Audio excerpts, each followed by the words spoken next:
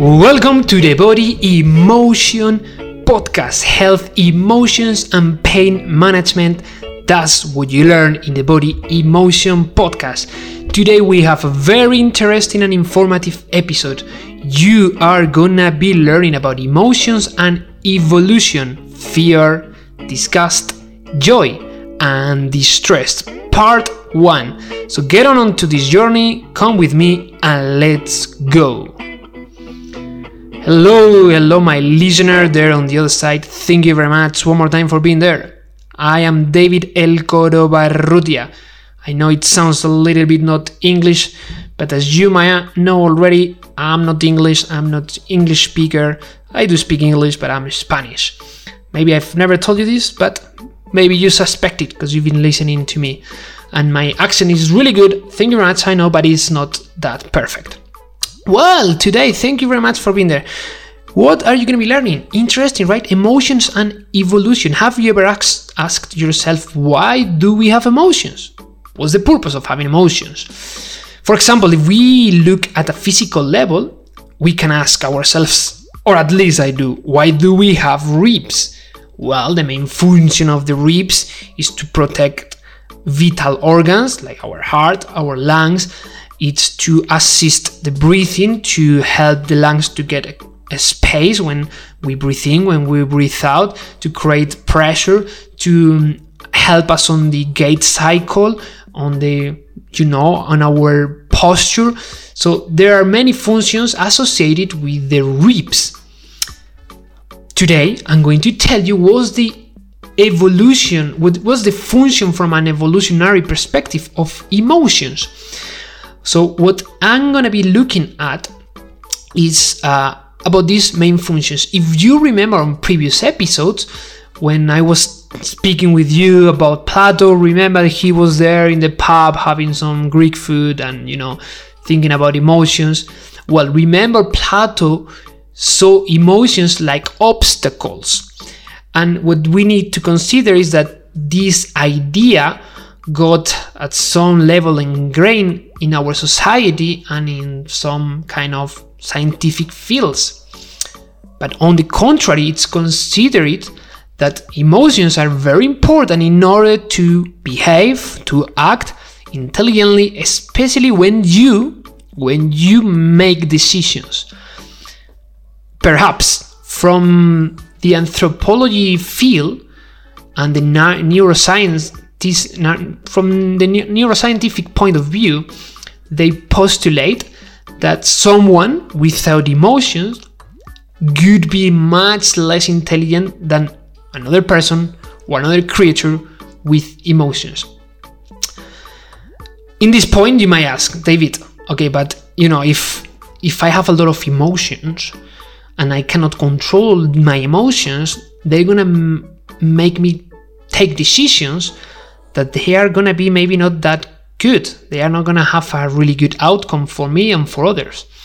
Yes, you're right. Imagine someone is walking on the street and is coming from, imagine someone is walking on the street in London, all right? And I'm walking there and there's like a football match and you see a group of hooligans there and they start insulting you. And they say, hey, you asshole, what are you looking at? Come here, coward, come here, come here. And this person that is walking, full of rage and of pride, starts saying to himself, they're calling me asshole? Am I a coward? You calling me coward? I'm gonna go there and I'm gonna show you who's a coward. And it's not that person is thinking about that. Is behaving, is being congruent with what he's thinking. Well, you can imagine the outcome, right? You can imagine the outcome. At this point, I really recommend you to listen my episodes about optimism and pessimism, because this is one of the foundations of mental health, you can call it whatever, but the inner dialogue is really important, and I tell you very specific tools in those episodes. The important point is that it's not about denying the emotions or denying that the emotions can lead you to make decisions that after a while or afterwards you will regret, because to be honest, if you look at society, in your environment, this is happening constantly in society and people. People don't have self-control, and they let them emotions to, control them. But emotions are not always useful. This is the important thing. Emotions sometimes are useful, sometimes are not useful. But pay attention, what is really, really important, it's this. The best way, it's a mix between rationality and emotion. Not just rationality by itself, not just emotion by itself. Someone without emotions could take better decisions in some specific situations. But I can guarantee you that someone with emotions will take better decisions in other situations. Sometimes you need emotions to take decisions, and sometimes you don't. You need more rationality.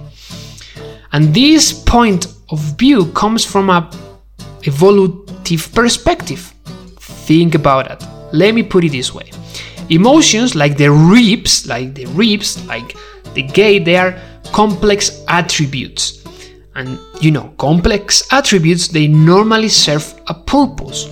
We can observe this in certain animals, like for example the shape of some eagles, the aerodynamism that their shape gives them, or how they fly on the air, or the biomechanics of a cheetah that are incredibly efficient and made the cheetah the fastest animal in the planet. Same for humans. We developed emotions to help us to survive and replicate. That's it. And how the emotions evolved to serve these two first biological purposes? Well, it's very easy to understand the role of emotions from an evolutionary point of view, like fear and anger. It's really easy to understand that fear and anger, they help us to survive. They are emotions that they were very important in a world where we were killing each other, we had animals that they wanted to eat us, and we had to survive in the caves. Fear helps animals to react very quickly when there's like a small sign or a big sign of a threat. For example, I always tell the same. When my dog Kiko, when I sometimes step on Kiko, he reacts automatically barking, and he gets in alert, he tenses his muscles, and he knows that I love him, but he is reacting very, very automatically, trying to survive, because he's in the middle of sometimes my way, and it's sometimes very, very annoying. Okay, but he's reacting, it's his nature. He's preparing even to fight. It's a little bit the main difference between the reaction between fear and anger. Anger is more like anger evolved as a response of fighting, while fear evolved preparing us more to fly. Okay, but pay attention how interesting is this. The American Joseph Ledoux, he found about the fear of my dog Kiko, he found two different roots. It's controlled by two different neurological roots in the brain. The first one, it's related to the author Paul Ekman. Remember that he found the basic emotions. They are quick, they are very automatic, they are innate, but they create mistakes. The second root is slower but more accurate. Ideally, both responses, they work together like a team for the best outcome. The first route helps us to react quickly against possible threats, but sometimes it can be wrong. It can interpret situations that they can be dangerous when they are not. Is the second route the one that it's analyzing, is processing the information slowly in order to conclude that maybe the threat is not real. For example, in phobias, to a butterfly, a plane, a snake, an elevator, what is happening is that this second root doesn't function properly, and it reacts with fear against a stimulus that is not a threat. And what's happening with other emotions, David? Okay, anger and fear, it's really clear why they evolved. What about surprise and disgust? It's really simple. It is really simple. Animals and humans, we react with surprise when we have something that is new in front of us and is catching our attention.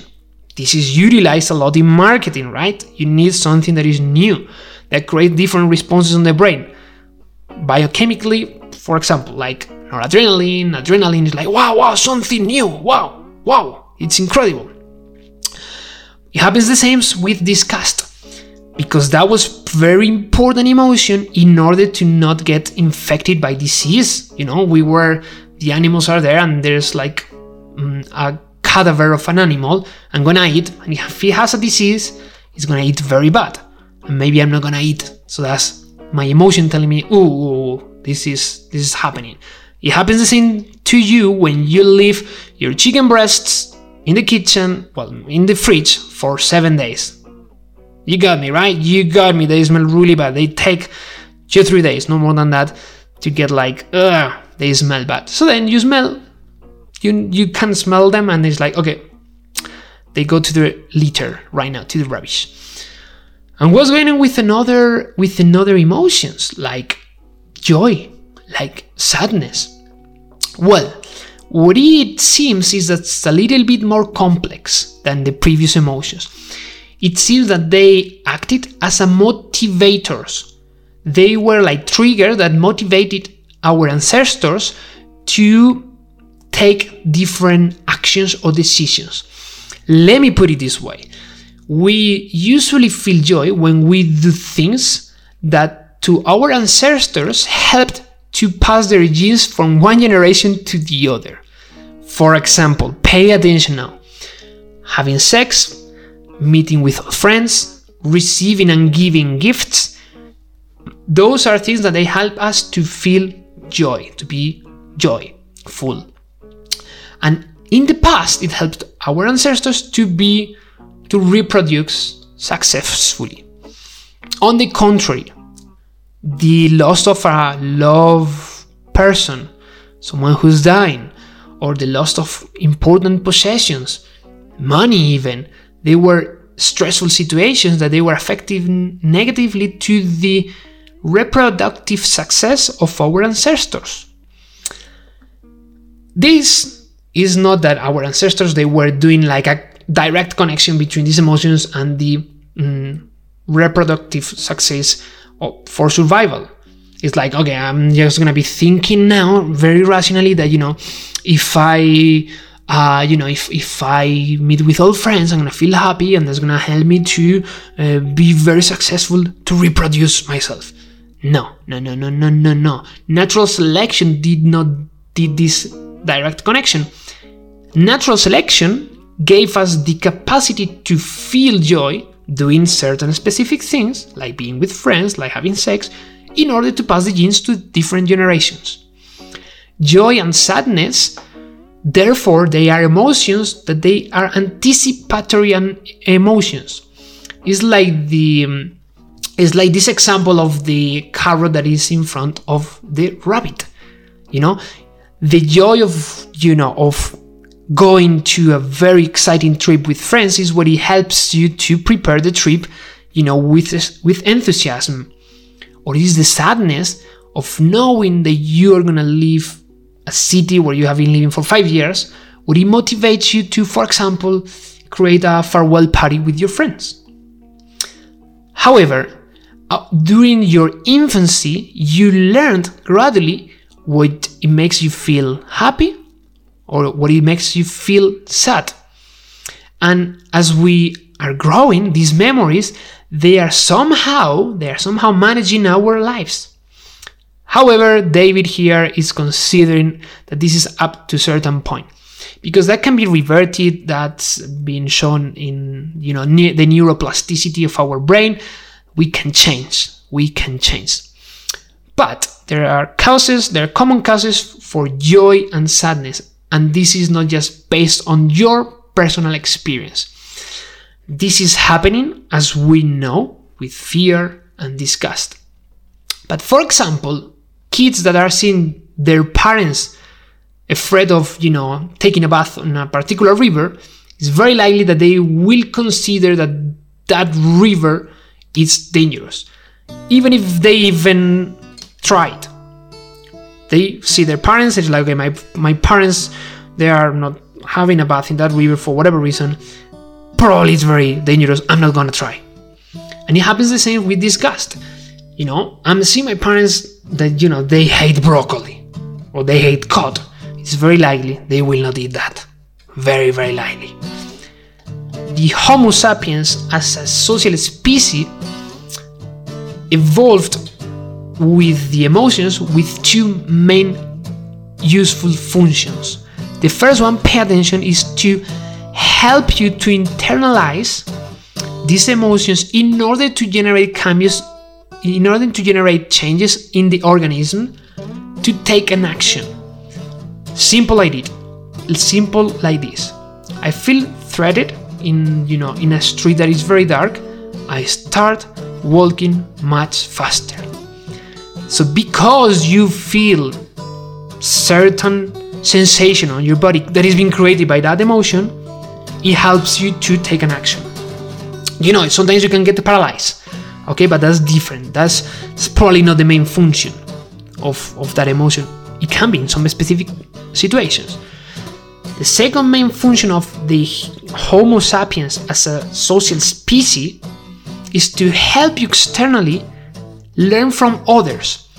Simple like that. If I tell you how I achieved, one specific goal, and you cannot see my face, but you can see in this case, you can listen my voice. For example, let's make it practical.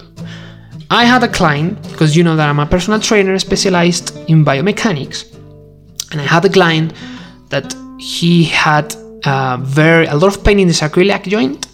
Okay, so he had a lot of pain on the sacroiliac joint. He had been in physiotherapies, different coaches, and he came to me to use my methodology. In 2 weeks, in 3 weeks, he was pain-free, running pain-free. I was so happy about that because I believe in my methodology, and it's just me at the moment using it mostly, but I helped that person and he was so grateful, so happy, and I was like, this is really fulfilling and rewarding. So if I tell you this and you are not seeing my face, but if you could see my face, you were listening my voice, that's helping you to learn from my experience. That's one of the purposes of the evolution of the emotions, to help you identify in other people their experiences, their emotions, and they help you to learn about that. And for instance, to survive, because you're gonna need to face similar situations or, emotional challenges or experiences. Very interesting. In the next episode, I'm gonna keep talking about fear, disgust, joy, and sadness. Okay, it's gonna be really, really interesting. So we are dividing these 2 episodes in 2 parts because it's quite a lot of content, but it's really interesting. I'm gonna tell you different specific studies and things more related with joy and sadness. This is David El Cordobarrutia, reminding you to move pain-free and live. Thank you very much, and you will listen to me. I will be talking to you on the next episode.